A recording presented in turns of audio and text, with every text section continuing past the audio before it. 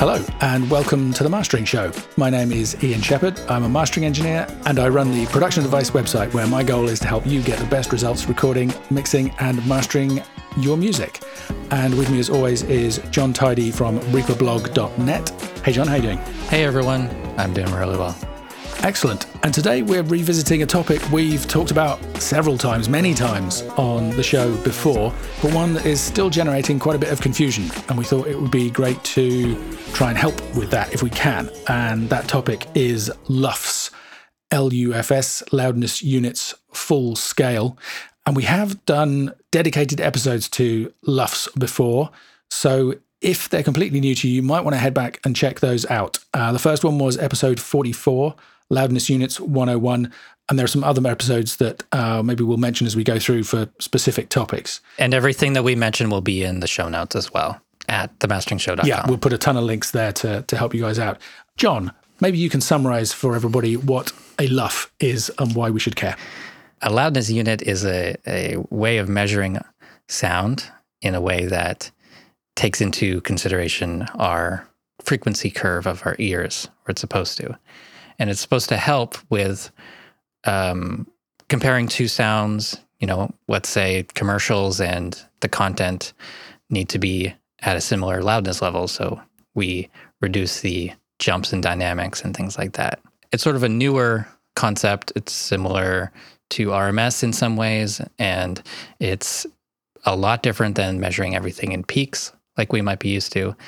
But it's great. It's a great way of measuring sound in a way that relates to how we hear, or attempts to. Yeah, I think I completely agree with that. I mean, I guess the interesting thing is it's surprisingly difficult to measure loudness in a way that everybody agrees and that kind of matches what they hear. So a lot of people say that LUFS doesn't work. And what's all that about? It seems like a pretty good system, and certainly the best system we have. Yeah, it's a common objection I hear. And I guess one way to tackle it is that I hear people say, well, I've, balanced 10 different songs by measuring the overall LUFS value for them. And when I play them back, they all sound different loudnesses. What's that about? Why is that the case when it's supposed to measure loudness? And I think the thing that people miss when they say that is that context is really important. If we're mastering, one of the goals is to get the music to the perfect level, the perfect EQ balance, the perfect everything. But level is one of the most fundamental and important things we have to get right.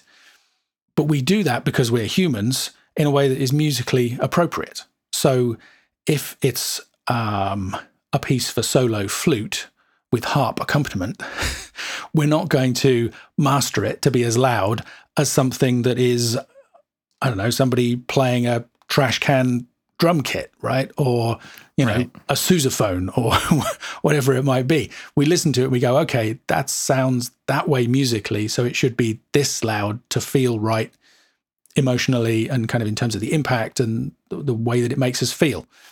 And I can't imagine that you could make any system of measurement that would be clever enough to figure that out. I mean, maybe there will be an artificial intelligence at some point in the distant future that can make those same kind of decisions and understand the difference between, different types of music and the emotions they're meant to convey. But basically, in a case like that, I would say the loudness meter is doing its job. It's accurately measuring the sound, or as accurately as it can, and setting them as close to each other as they can be. But that doesn't mean it's going to be musically appropriate. So I think that's just a confusion that people have about the way that the thing is supposed to work. It's like, if you want things to be equal loudness, you can achieve that by measuring the LUFS value. But sometimes you don't want them to be equal loudness. Does that make sense? That does. And also frequency balance does play into this as well, right? Something that has more bass will read higher on the LUFS meter, but it may not necessarily sound equal to our ears compared to something else. Yeah, exactly. This was one of the bigger problems with using RMS, or, I prefer to use an old style VU meter, a needle meter.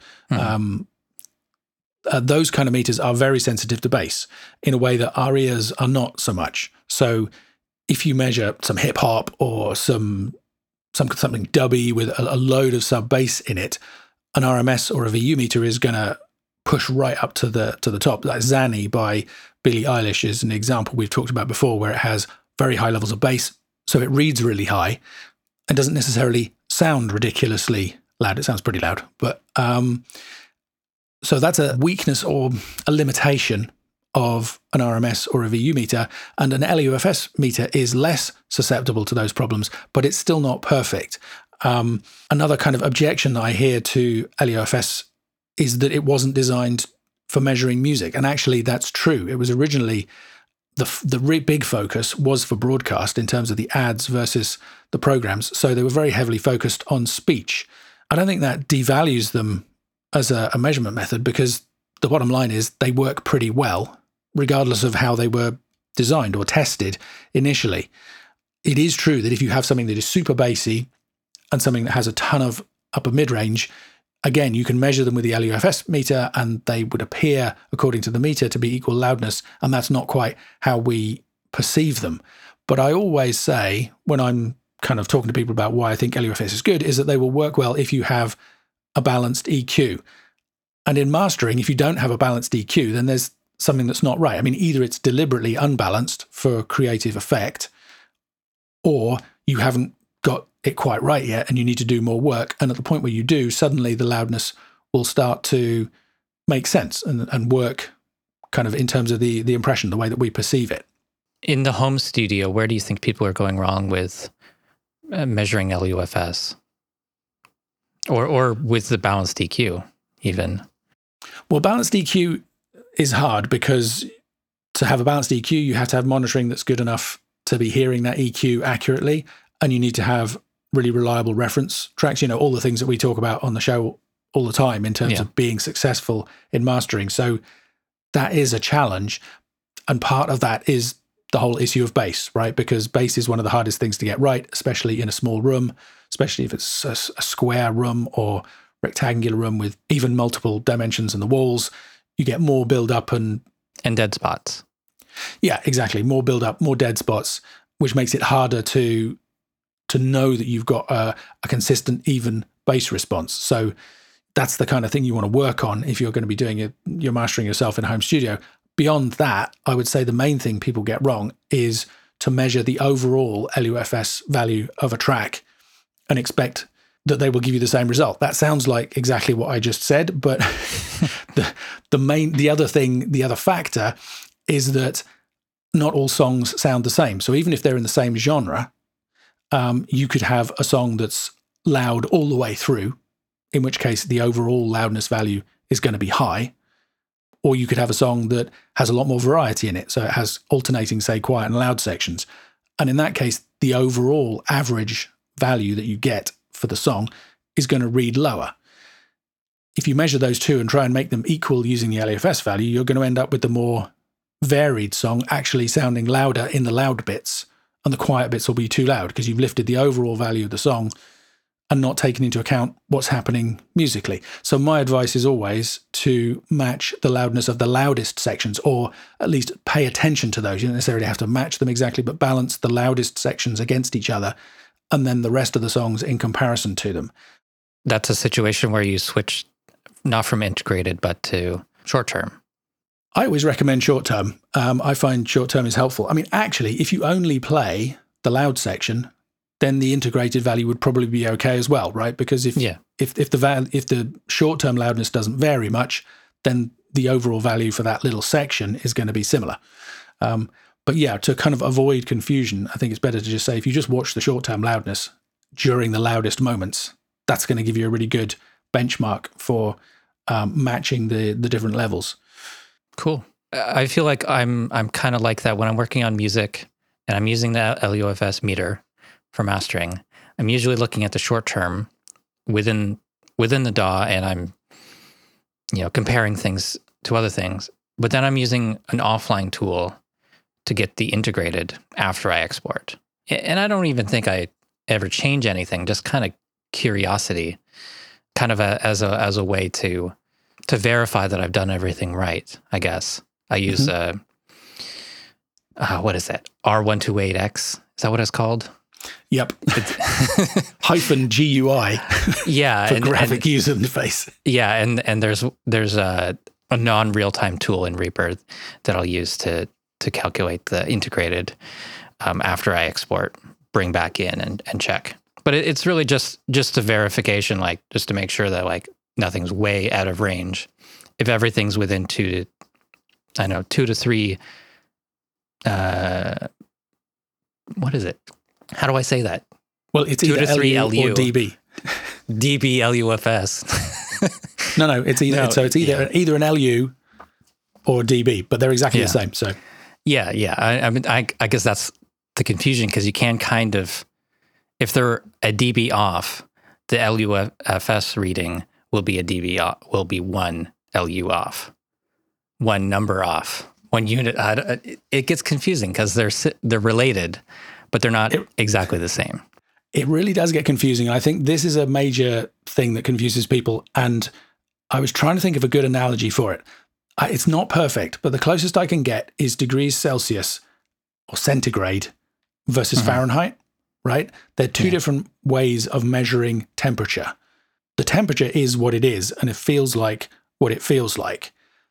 But you'll get completely different numbers from them. And you can't even say that it's not even like 1 degree Fahrenheit equals 1 degree centigrade. You know, the temperature might change by 5 degrees. I don't know what the conversion is, centigrade, and that's some completely different thing in Fahrenheit. But the temperature is the same, right? They're just two different ways of measuring it. And the same thing applies in terms of dB and LUFS. You get slightly different numbers, but they're measuring the same thing. And the same thing also applies in terms of replay gain, which is what Spotify use to decide their playback loudness. Because one of the other benefits of measuring the integrated LUFS, as you say, is it gives you an idea what's going to happen on YouTube and Tidal and Amazon Music and some of these other places. You know, all of those platforms are turning down loud music, and they're all using -14 LUFS right now as their reference level. So if your music measures -12, then you know it's going to get turned down by a couple of dB. So that's useful information to have. Spotify actually give their guidelines in LUFS, even though they don't use LUFS to set their playback levels. They say we're aiming for -14, and they recommend that you aim for -14 as well, which I'm not sure is such a good idea. In fact, it's not a good idea. Episode 52, don't aim for targets. There you go. And episode number 67, -14 LUFS or not. Again, it's useful to know the reference level that they are going to end up with, but that's not what you should shoot for. And you can head back and listen to those episodes if you want to know more about that topic. The summary is aim for the ideal loudness of the content and let the normalization do its thing. Yes, but measure it afterwards and preview it to make sure that you're happy that when the normalization does its thing, you still like what you did. And then if not, think about whether you might want to try and adjust for that in any way. But the problem with Spotify is that they're not using LUFS, they're using replay gain, which is based on RMS, which is another way of measuring loudness. It's like centigrade and Fahrenheit. They're both measuring loudness, but they come up with different numbers, and there isn't a direct comparison between the two. And that confuses the heck out of people, understandably.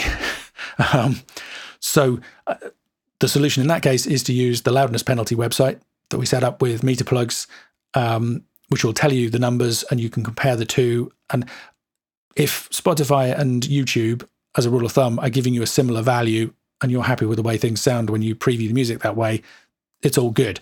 The thing to watch out for is when Spotify and YouTube are giving you very different results, then you might want to listen more carefully and decide whether you want to adjust it. It's a confusing topic, but and then the other thing I think is that LUFS is kind of more like when you look at the weather forecast and it says, okay, tomorrow it's going to be 22 degrees, but it's going to feel like it's 16 degrees because it's windy. It's still not a perfect analogy, but that's the best I can do in terms of LUFS, where it's kind of saying, well, the loudness is this, but it's going to sound like that because of the EQ response and all the rest of it. Right. But it's only ever an approximation, and people are going to disagree. One person is going to go out and kind of really feel the breeze. Another person is going to notice that the sun is out, and they'll feel different about the temperature. Temperature hasn't changed. Weather hasn't changed, but how you assess it and how people react to that assessment is going to vary. Maybe it's not such a bad analogy. Yeah, I think that's fair. Now, that kind of reminds me of some conversations I've had with people doing podcasts and trying to get the right kind of consistent level. And I give them, my recommendations. But I think some of the trial and error comes from getting everything to sound right to them, and they export it, and they're a bit off on kind of where they wanted to be with the integrated loudness level. And it's something that I don't care about a huge amount. We've kind of dialed it in, but we're a bit loose with the actual, between episode to episode. Maybe it's minus 16, maybe it's minus 18, but we don't stress about that personally. But other people do want to, get everything going at a very specific level. And actually, more than podcasts, audiobooks is where I've seen people being very meticulous or worried about it a lot. Well, I think some of those platforms have kind of give specifications, don't they? Where they say, you should supply this. Yeah, but it's not even an LUFS. Right. With Audible anyways. And so because they don't do LUFS, I tell those people to ignore that. I feel like it's more unpredictable. You're kind of chasing your tail with that. Yeah, well, an RMS in particular there's two different versions of RMS, and one of them will give you an answer that's 3 dBs louder than the other. And if you don't know what the app that you're using, which one it's using, then you're doomed. Sure. Let's say you finish editing your show, there's a bit of music and there's mostly dialogue, and it comes out at minus 14, LUFS integrated. If you want that to be minus 16, at what point in the chain would you subtract 2 dB? Great question. Personally, I would subtract it right before the final limiter. If you're happy with everything else that's in the chain. Those are an interesting choice of numbers, right? Because I would say that for me, minus 16 is about as loud as you want to go with dialogue. And that's why I chose that number. Right. Because minus 16 is not too loud for me, but minus 14 is. And 2 dB doesn't matter a lot of times. If we're talking about minus 28 and minus 30, who cares? But when it's minus 14 and minus 16, it makes a huge difference. Well, it makes a huge difference in the processing that you need to get there, right? Yeah. And I think that, I remember us having this conversation way back in the day about the podcast. And I think you were asking me what number we should shoot for. And I probably said, minus 16, minus 14, something like that. Yeah. And using a VU meter set at minus 10 is what we use for music. Yeah, well, I mean, this is a slight tangent from we should come back to your question there. Yeah. A slight tangent is that one of the ways that LUFS is not great is in terms of music and speech. If you set equal integrated loudness for a piece of speech and a piece of music, the music is going to sound 3, maybe 4 dBs too quiet. If you measure what comes and the voice is probably going to be distorted. Could well be, yeah. I would say, assuming there's no compression happening in there or anything like that. So. Oh yeah, absolutely. And even if you're using processing in a dynamics chain, it could sound over-processed in a way that, I mean, it's interesting because we all listen to commercial radio all the time, and that stuff is super processed. But you will still hear, maybe not on the real kind of the stations that are playing the most popular current stuff. It's like Radio 1 here in the UK is pretty much full tilt the whole time. Most of the other stations, you're going to hear that maybe 3, maybe 4 dB difference between the music and the speech, and that feels very natural. But yeah, if you try and push the speech up to match the music, it's going to be very heavily processed in order to get that. Some people like that, but I think particularly for things like podcasts, since that's where your original question was, it's a different thing if you're listening to kind of short bursts of speech interspersed with music than if you're listening to speech for a long time.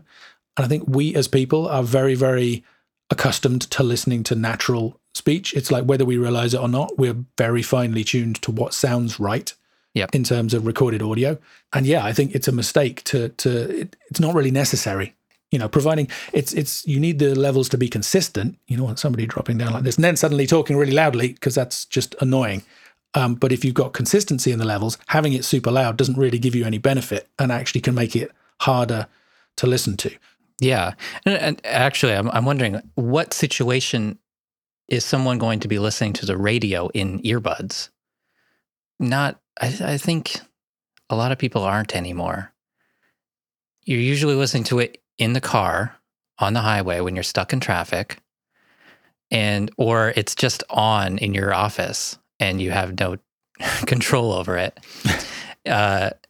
Because even like in stores, it's all the satellite crap, playlists and no dialogue at all. Mm-hmm.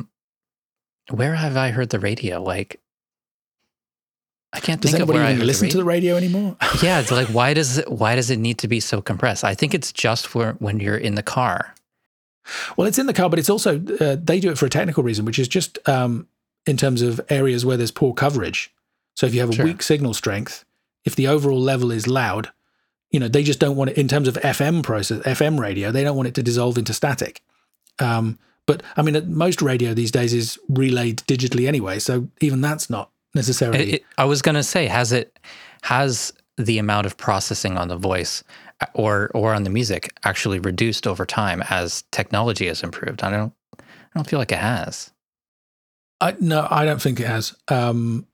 Well, I mean, it depends what radio station you listen to. I mean, this is the other thing. There are broadcast processors specifically designed to get the level of FM signals up there for the reasons we've talked about, but they also allow you to dial in what they call a signature sound for a different station. Yeah. And certain stations will choose a particular processing preset, basically, on these boxes to get the sound of the station, or they might kind of change it over the years.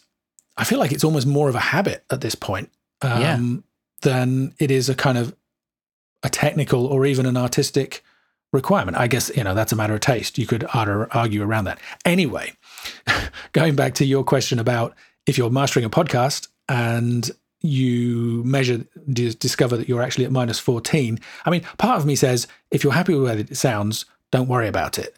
I feel like minus 14 is just on the edge of being too much for a voice to listen to for a half hour or an hour. I actually think minus 14... if it never drops below minus 14. Yeah, I think minus 14 is a shade too high. I think minus 16 is on the edge for me. I'd be much more comfortable. And it's funny, at some point I'm going to do a podcast or a video or maybe a blog post just, for a few dB more. Because often when we're talking about music, we're kind of saying, like, if you follow the recommendation of, the loudest sections at minus 10 LUFS, which is kind of, I think, a good ballpark to aim for, the overall values are going to be between minus 14 and minus 10, something like that, maybe minus 16 and minus 10. The loudest stuff that's out there is up at minus 4, which is way louder. But there's a load of stuff that's kind of minus 7, minus 8. And I still feel as an overall loudness value, that's too much. But it's only 3 dBs different from what I'm talking about. And I think this comes back to this idea I've had for a while that I think I've talked about before, called the loudness cliff, where I feel like, if when you're trying to get your music louder, it's like pushing a boulder uphill, and you want to get your boulder to the top of the mountain to be as loud as everybody else's, and you push it up and up and up, and it's really hard. At some point, you get towards the top, and it starts to level out, and the effort that you're putting in is achieving less. And then, if you're not careful, you push it over the edge and it falls down the other side and smashes at the bottom of the ravine. And I think the same thing is true of audio. You can push it up and up and up and you'll be fine. And then you start to get the law of diminishing returns where it's not really improving it in any way or achieving very much. You're just kind of pushing it up there. And if you push it too far, it's suddenly all kinds of things start going wrong. So I do think like that last 2 to 3 dBs makes a huge difference. And you're right. If you're down at minus 23 or minus 24, a difference of a dB is still going to make a big difference to the way people perceive it, but it's not going to make a big difference to the quality. But the difference between something that's overall in terms of speech at minus 16 and minus 12 is going to make a huge difference, even if it's not in the quality, in terms of the way that it feels, the way that it's perceived, and the way it makes you feel after you've listened to it for a load of time. And I think one of the things that I'm proud of is we get quite a bit of really positive feedback about the way that this show sounds. Yeah. And I treat my YouTube videos with similar steps to achieve this similar sound.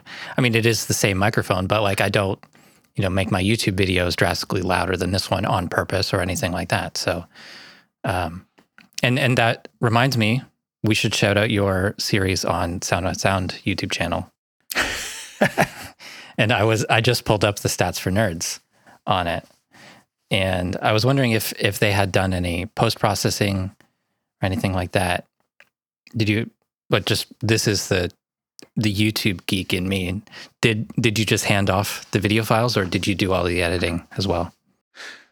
Well, it's interesting because I handed off the audio. So the audio is exactly what I supplied them.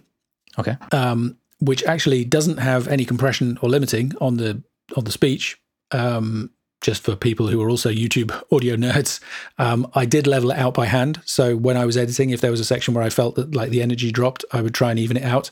So I think it's reasonably consistent. Mm-hmm. I did a little bit of denoising and, kind of cleaning up of clicks and thumps and all that kind of stuff. But no, basically the audio is just what it is. And it's interesting you mention it actually, because I was thinking of mentioning it as an example, because after I sent it off, I kind of thought, is the overall loudness of that right? I just did what I normally do. And when it goes somewhere like Sound on Sound, where it's going to hit a new audience and a pretty big audience, suddenly your attention to detail on all of these things gets even higher. It's like there's what I do for my own YouTube channel, and then there's like, well, it's Sound on Sound. I did some measuring and I did some testing, and the overall level of those videos I think is about -16 on the whole. I mean, again, like this show, I haven't agonized about it, but it's kind of -18, -16. The musical examples in it are not super loud, and they're not super frequent. So it's basically dialogue. What I would say is that they did a ton of post-processing on the video, because embarrassingly enough, my audio was okay, but they came back with all kinds of comments about the video. But that's a different topic. So I'm seeing -6 dB as at the content loudness. Okay, so that's quite quiet. That's -20 overall. Yeah, because that means it's 6 dBs below their target, and the target is -14. So that's an integrated loudness of -20 LUFS. But interestingly, when I listen to I check those videos on my mastering rig at the same level that I master everything, and at the same level that I listen to YouTube on, and it sounds fine to me. Works perfectly well. So so let me think about that. So that would mean that if it's mainly speech and it's at -20, and we would expect music to be 4 dBs louder than that, that would put the music at -16. Most of the music on YouTube is normalized at -14. That's within a couple of dBs. It's about right. Yeah. I never really notice or check the volume level, in the stats for nerds, unless it's way too loud or way too quiet. So the Bon Appetit channel, a lot of their older videos, they'll say like -24 for content loudness. Right. Wow. -12 isn't too uncommon, but I think like -6 to -3 is kind of like the sweet spot, where YouTube is not turning it down, but it was uploaded just a couple dB below their target level. And then I see other channels, let's say Peter McKinnon, his stuff will say +3 or right at 0. And like, why? Why are you doing that? Because the first thing I do is turn it down all the way almost. He never turns down his music examples. I could go on and on. His B-roll sequences, he uses mastered music at 0, and it's just way too aggressive. Two drastically different example genres of YouTube videos, but kind of at both extremes of where it could be. They could have been processed the same way and been more comfortable to listen to or watch. Yeah, and it's another example of needing to be in the sweet spot, right? Because you've got the two extremes there, where something was mastered way louder than it really needed to be and has been turned down. Yeah, which from my still perspective sounds too loud. Yeah, right. So that's a missed opportunity. Normalized it. It is still too loud, too imbalanced with the music. If, let's say, his dialogue stayed the same level, if he just turned down the music by 3 to 6 dB for the B-roll sections, or intro music or whatever, that would have been more balanced. It sounds both out of balance and too loud to me. Right. But the Bon Appetit channel, I don't know if they're going for like TV or film levels. Well, even TV should only be like 10 dBs down on the YouTube's reference level, right? So that those are way too quiet. Yeah. Yeah.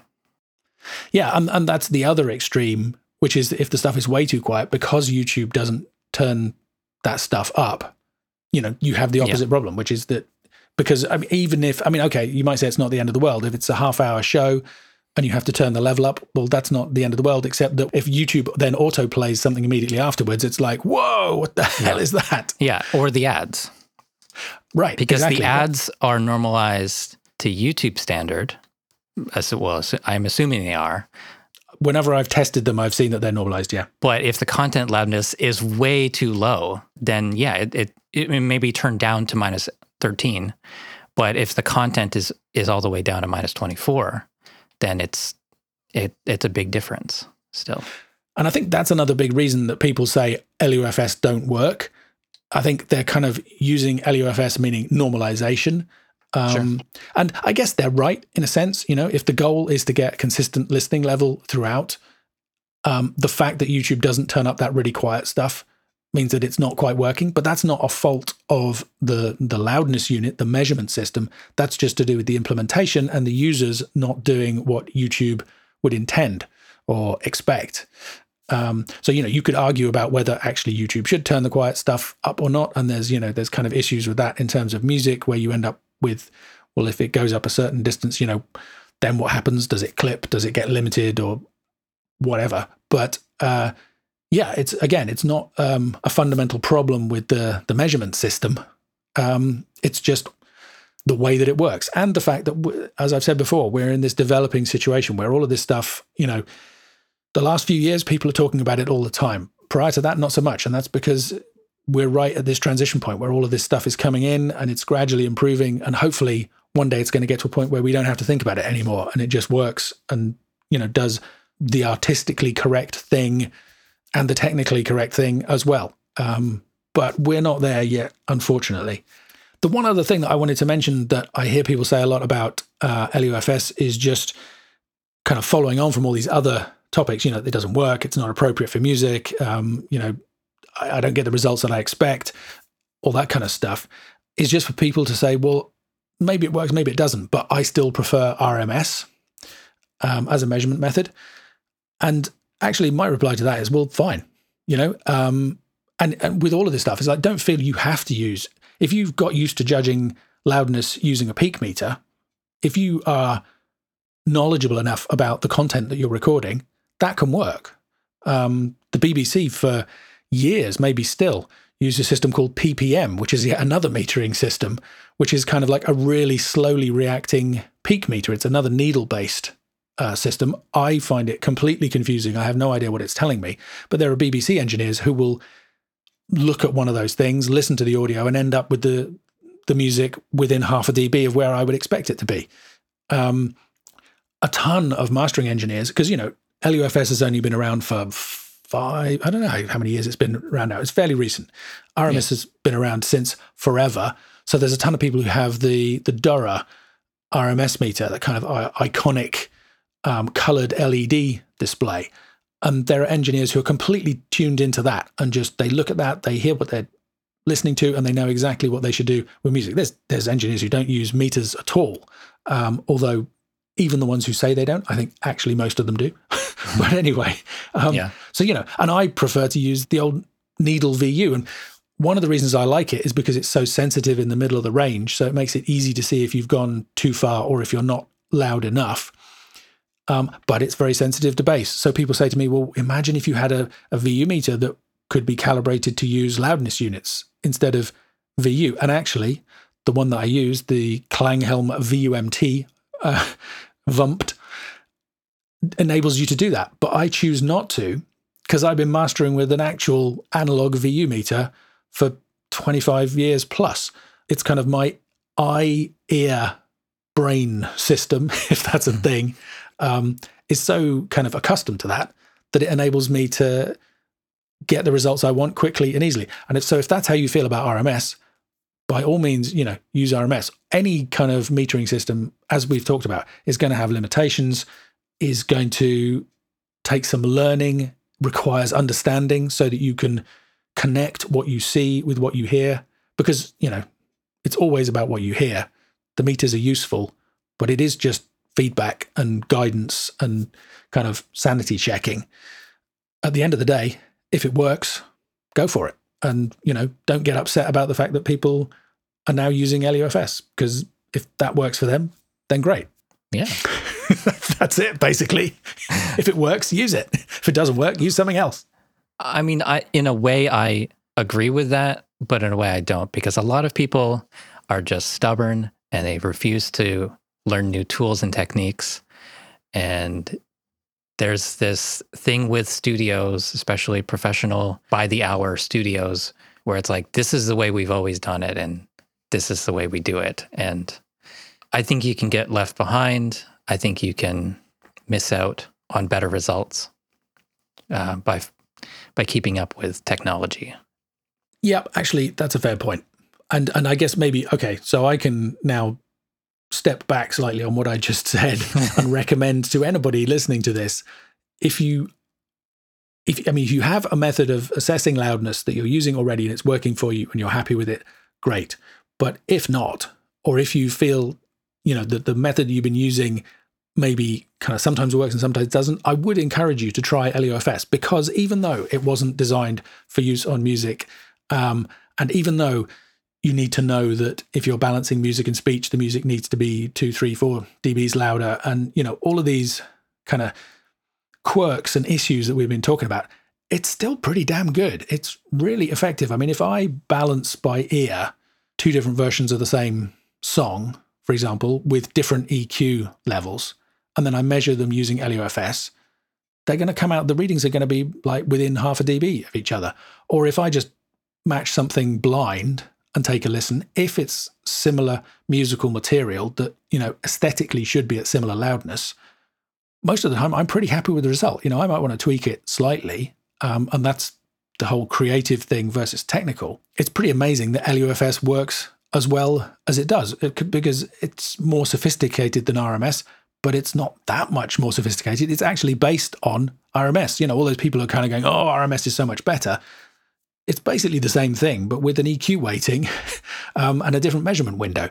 I do think LUFS is really useful, especially if you're new to all of this and getting started and trying to get your head around it. And it's also invaluable in terms of understanding what's happening online, because Spotify will move to LUFS at some point. And when they do, all of the major streaming platforms are going to be using the same measurement system. And that's just going to make our lives so much easier in terms of understanding what's going to happen. You're just going to be able to measure it and go, okay, so they're going to do this.